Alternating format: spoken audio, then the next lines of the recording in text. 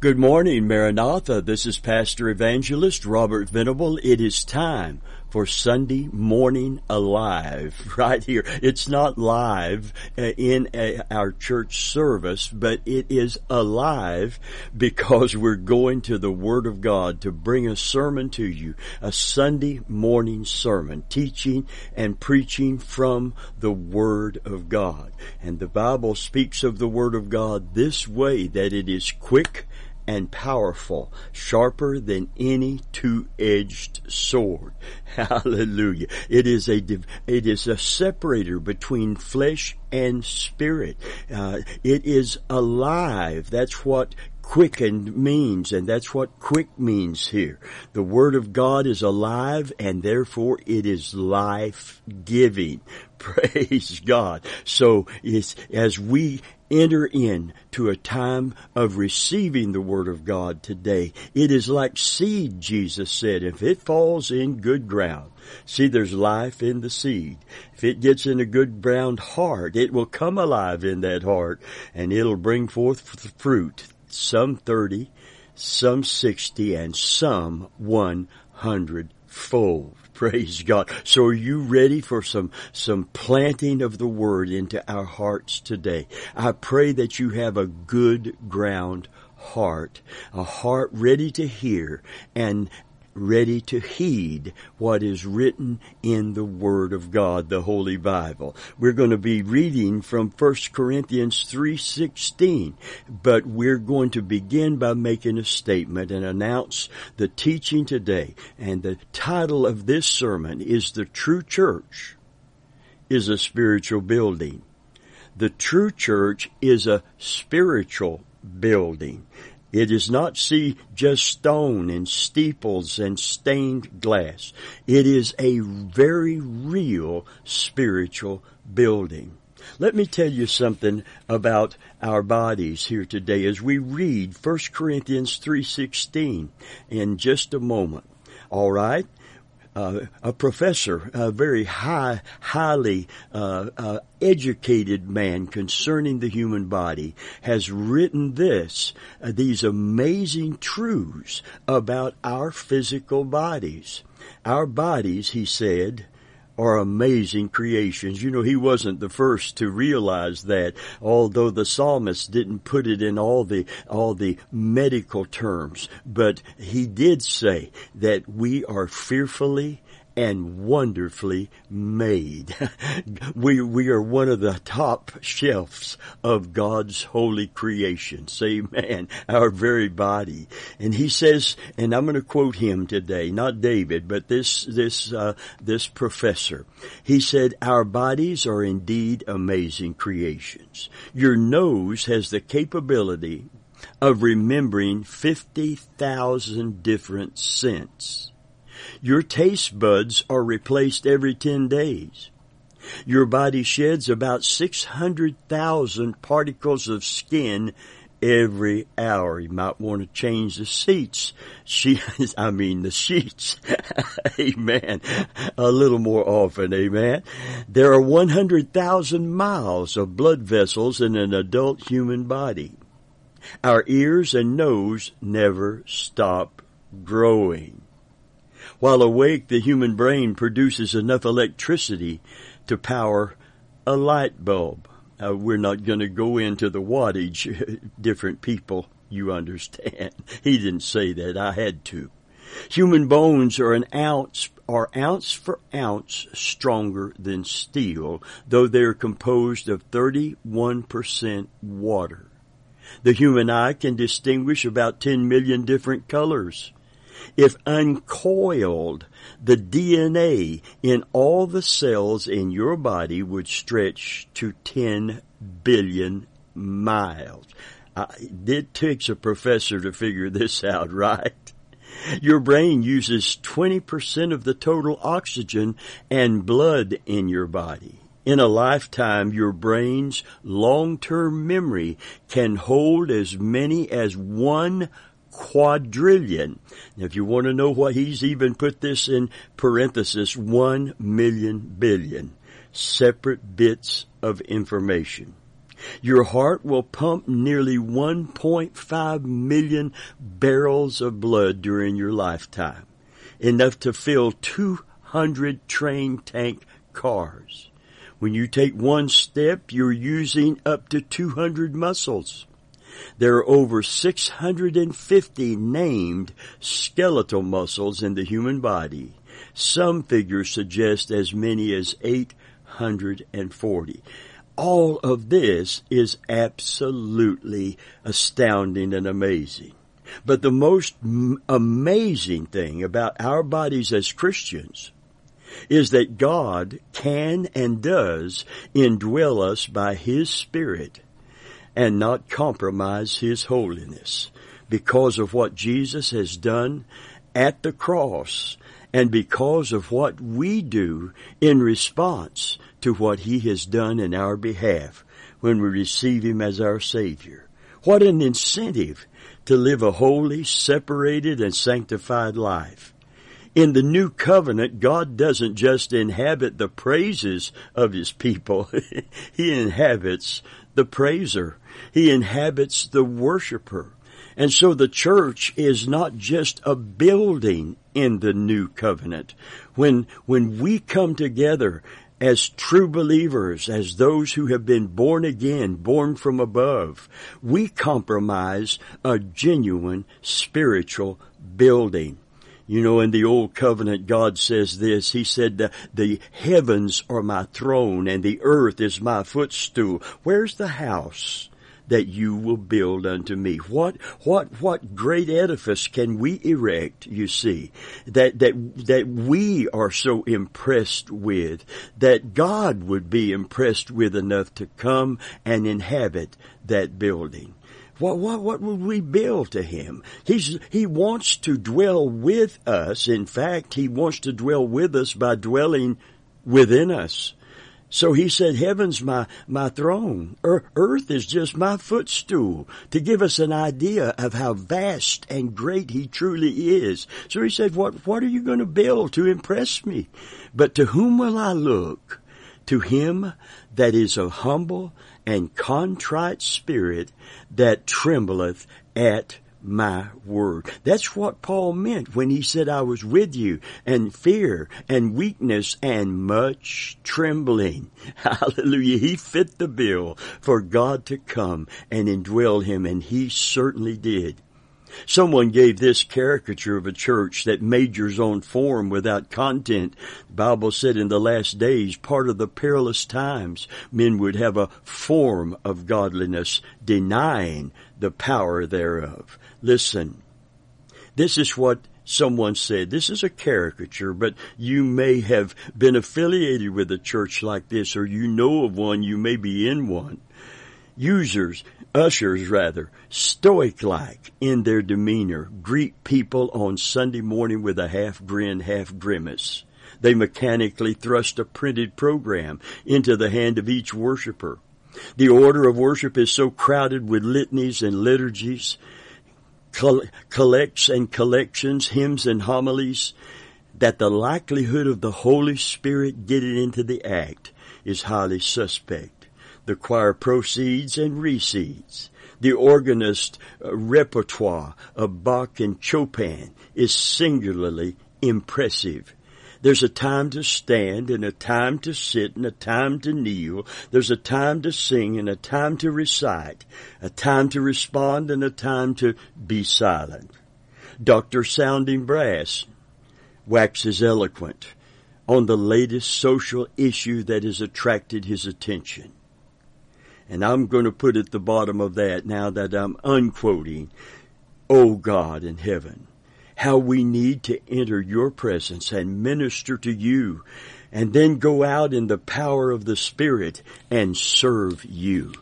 Amen. Someone said that 1 o'clock or 12 o'clock it used to be when church was 11 to 12 in many areas, that 12 o'clock is when we go out of the church. It's when the salt gets out of the shaker and into the world. We need this revelation and this realization that the church is a spiritual body of believers. It is not a building. It is not a steeple. That's where worshipers go to worship Him. But we are the church today. We need the genuineness. We need the real thing today. A woman returning to the beach saw a crowd, and this true story, a crowd in commotion. Upon closer investigation, she saw that the man they were gathered around was her husband. "What are you doing to him?" she exclaimed. "Giving him artificial respiration," the lifeguard replied. "Artificial," she said. "Give him the real thing." Amen. Listen to 1 Peter 2 and verse 5 about the real thing. It says, "Ye also," speaking to believers, "as lively stones, living stones, are built up a spiritual house, a holy priesthood, to offer up spiritual sacrifices acceptable to God by Jesus Christ." This is what we're talking about. This is what Jesus was talking about when He said, "They that worship God must worship Him in spirit and in truth." A spiritual house for God, made for His abode, one translation says. Hallelujah. Listen, according to Scripture, we have been appointed to become a spiritual house. God has occupied houses down through biblical history, and God vacates any dwelling that becomes defiled, desecrated, polluted, or unclean. God's pattern house, very clear in the Old Testament. Listen, 1 Kings 8:13, Solomon said, "I will build thee a house to dwell in." So both the tabernacle and the temple were patterns of things in the heavens. The Holy of Holies, the inner sanctum of the temple, was the dwelling place of the presence of God and the Shekinah glory of God. God's house defiled by sin can be defiled by sin. Listen to Matthew 21 and verse 13, the words of Jesus. "My house shall be called a house of prayer, but you have made it a den of thieves." God didn't want to leave His house. He goes with great sadness. In the Old Testament, we see words like this when the temple, the earthly temple, the physical temple, not the spiritual temple, but the physical temple became defiled with inscriptions to false gods. Ezekiel saw it as a wheel within a wheel, slowly departing, and over the temple door was written Ichabod, the Spirit of God departed.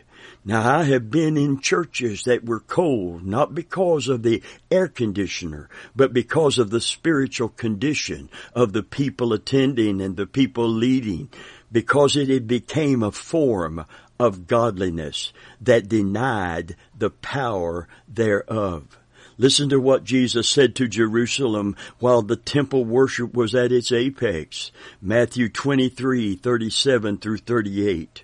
"O Jerusalem, Jerusalem, thou that killest the prophets and stonest them which are sent unto thee, how often would I have gathered thy children together, even as a hen gathereth her chicks, under her wings, and you would not. But your house is left unto you desolate," literally forsaken. Continued defilement of the temple changed the possessive pronoun from my to your house. Sin's entrance necessitated God's exit. In 70 AD, Titus and his Roman hordes marched into Jerusalem, destroyed the city along with the temple. So God took up a new residence, didn't He? He became incarnate in Christ. Listen, God's perfect house became pattern, or literally for a pattern for us, was Jesus Christ. John 2:19-21. Jesus answered and said unto them, Destroy this temple, and in 3 days I will raise it up again. Then said the Jews, 46 years was this temple in building. Thou wilt rear it up in 3 days. But he spake of the temple of his body. Amen. Listen to Colossians 2:8. He was God incarnate. He was God, but also his body, like our body, was a place for God to live in. Colossians 2 and verse 8 says, Beware lest any man spoil you through philosophy and vain deceit, after the tradition of men, and after the rudiments of the world, and not after Christ. For in him dwelleth all the fullness of the Godhead bodily. Glory to God. Jesus never sinned. But in order to bring salvation, he took the sins of the world upon himself. To wit, the scripture said God was in Jesus Christ. He was in Jesus Christ, reconciling the world unto himself. What about that's God's pattern. That's why it said, Be followers of God as dear children and walk in love, even as Christ. Hallelujah. This be followers of God is the word imitator, and it means to pattern our life after God's own person, God's own character. It's called godliness. And the incentive to live this kind of life, patterned after Christ's life and after God's character revealed in and through Christ. Amen. This is the pattern house for the presence of God. But what about God's present house? Purchased, perfected, and protected by the atoning blood of Jesus Christ. His residence now in the earth is revealed. Every true child of God is a spiritual edifice with a royal resident. I want to say that again. Every true believer is a spiritual edifice with a royal residence. Let's read this in Ephesians chapter 2, 13-22. Let's read all of this scripture while we have a little bit of time left this morning. But now, that's important. Verse 13 of Ephesians 2. But now, in Christ Jesus, you who were sometimes far off are made nigh by the blood of Christ. For he is our peace, who hath made both one, and hath broken down the middle wall of partition between us, having abolished in his flesh the enmity, even the law of commandments contained in the ordinances, for to make in himself of twain one new man, and so making peace. And that he might reconcile both unto God in one body by the cross, having slain the enmity thereby. And came and preached peace to you which were afar off, and to them which were nigh. For through him we both have access by one Spirit unto the Father. Now therefore you are no longer strangers and foreigners, but fellow citizens with the saints, and of the household of God, and are built upon the foundation of the apostles and prophets, Jesus Christ himself being the chief cornerstone. Now listen to verse 21 and 22. In whom all the building fitly framed together groweth unto a holy temple in the Lord, in whom ye also are builded together for a habitation, literally a dwelling of God through the Spirit, through literally the Holy Spirit, through the Holy Ghost. Listen, a sanctuary dedicated, consecrated, and sacred to the presence of God. Hallelujah. In Him and in fellowship with one another, you yourselves are being built up in this structure with the rest to form a fixed abode in the Amplified, a dwelling place for God by and through the Spirit. Praise God. I like 1 Corinthians 16, 19, and 20. It begins with what? What? The apostle is taken back that people didn't get this great truth and have this holy incentive to live holy for God. What? Know ye not that your body is the temple of the Holy Ghost which is in you, which you have of God, and you're not your own? God claims us. God claims us as His own. We should rejoice in that, not recoil from that. We should rejoice that we belong to Him. Listen, this is good news today, that He seals us, He marks us with the Holy Spirit coming to abide within us. Amen. Christ in us is the hope of glory. Praise God. What? He says, know ye not that your body is the temple of the Holy Ghost which is in you, which you have of God, and you're not your own? For you are bought with a price. Therefore glorify God in your body and in your spirit, which are God's. Hallelujah. Praise God. Look at 1 Corinthians 3:16. Do you have on your shouting shoes this morning? Isn't it good to know, oh yes, there's responsibility when God comes to live in us. We do not want to defile the temple.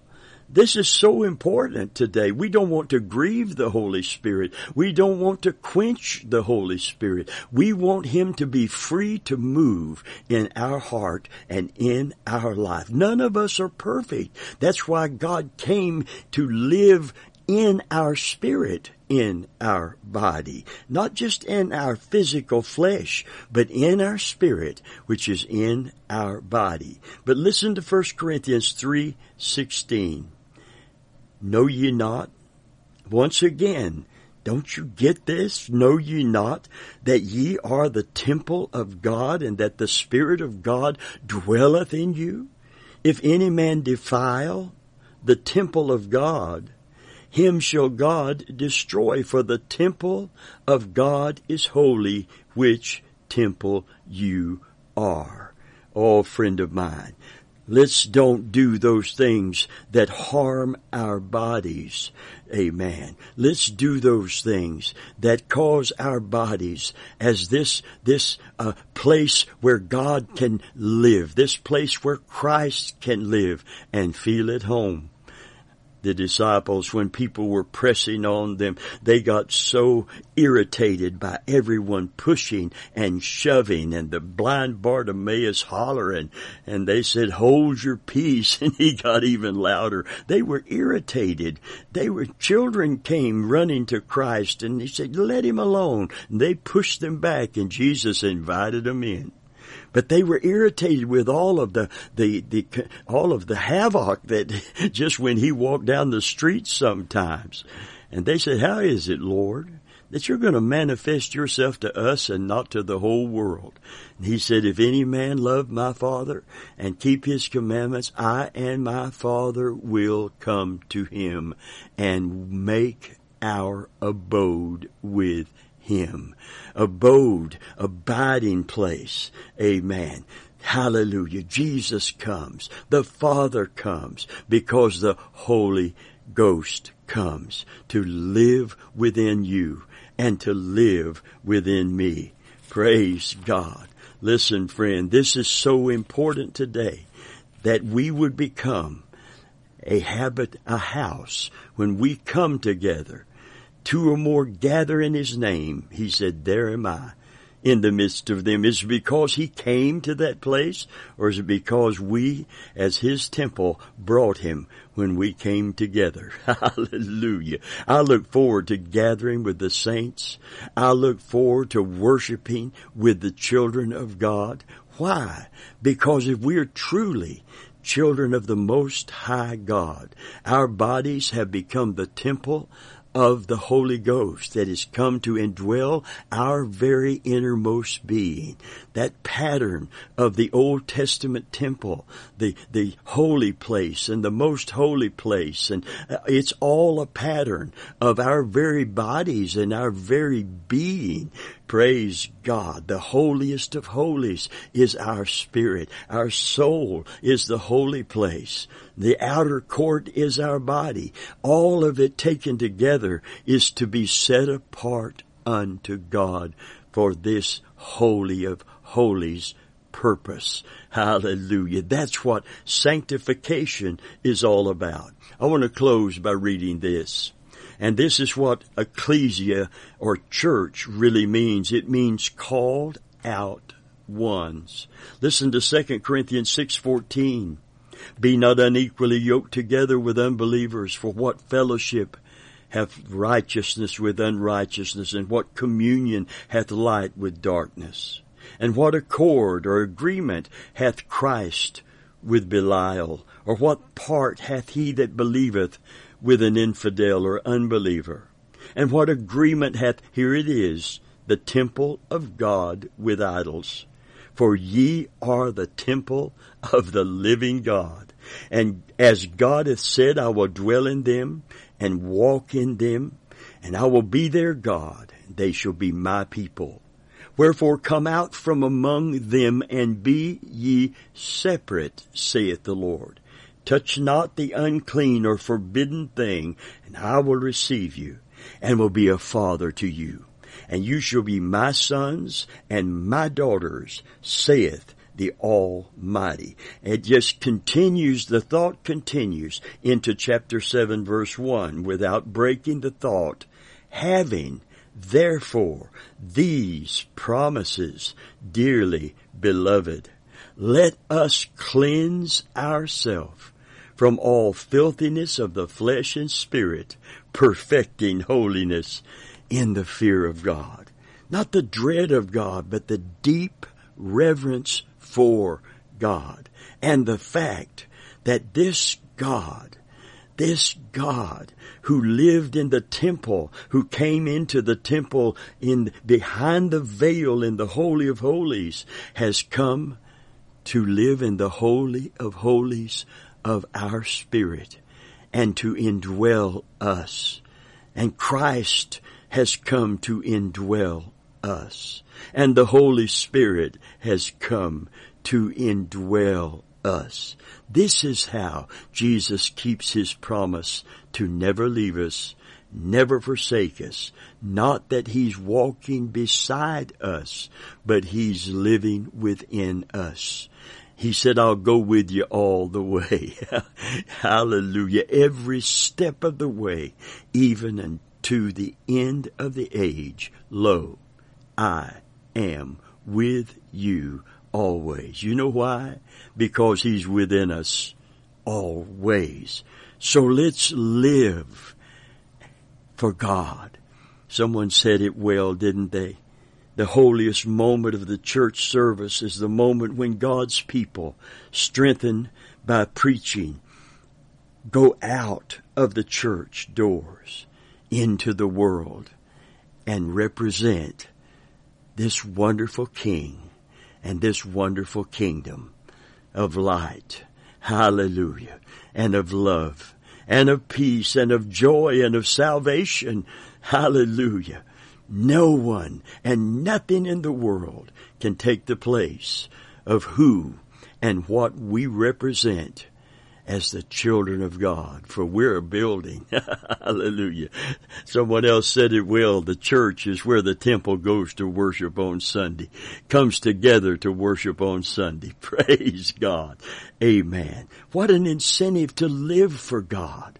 to live that life. In a great house, the Scriptures teach, are many vessels, some to honor, some to dishonor. But if we will flee youthful lust, if we'll grow up in God, amen, and quit letting our flesh dominate us and start walking in the Spirit and not fulfilling the lust of the flesh, the Bible says that if we separate from these, see, this is sanctification. If we separate from these, we will be a vessel of honor, meet for the Master's use. See, He wants to walk in us, live in us, so He can move in us and through us, that out of our bellies shall flow rivers of living water. Glory be to God.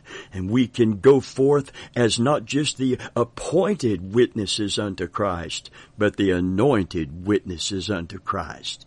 In Jesus' precious name today, in this world that is so polluted and so perverted, it's more important now than it's ever been to recognize that we are the temple of God and He indwells us.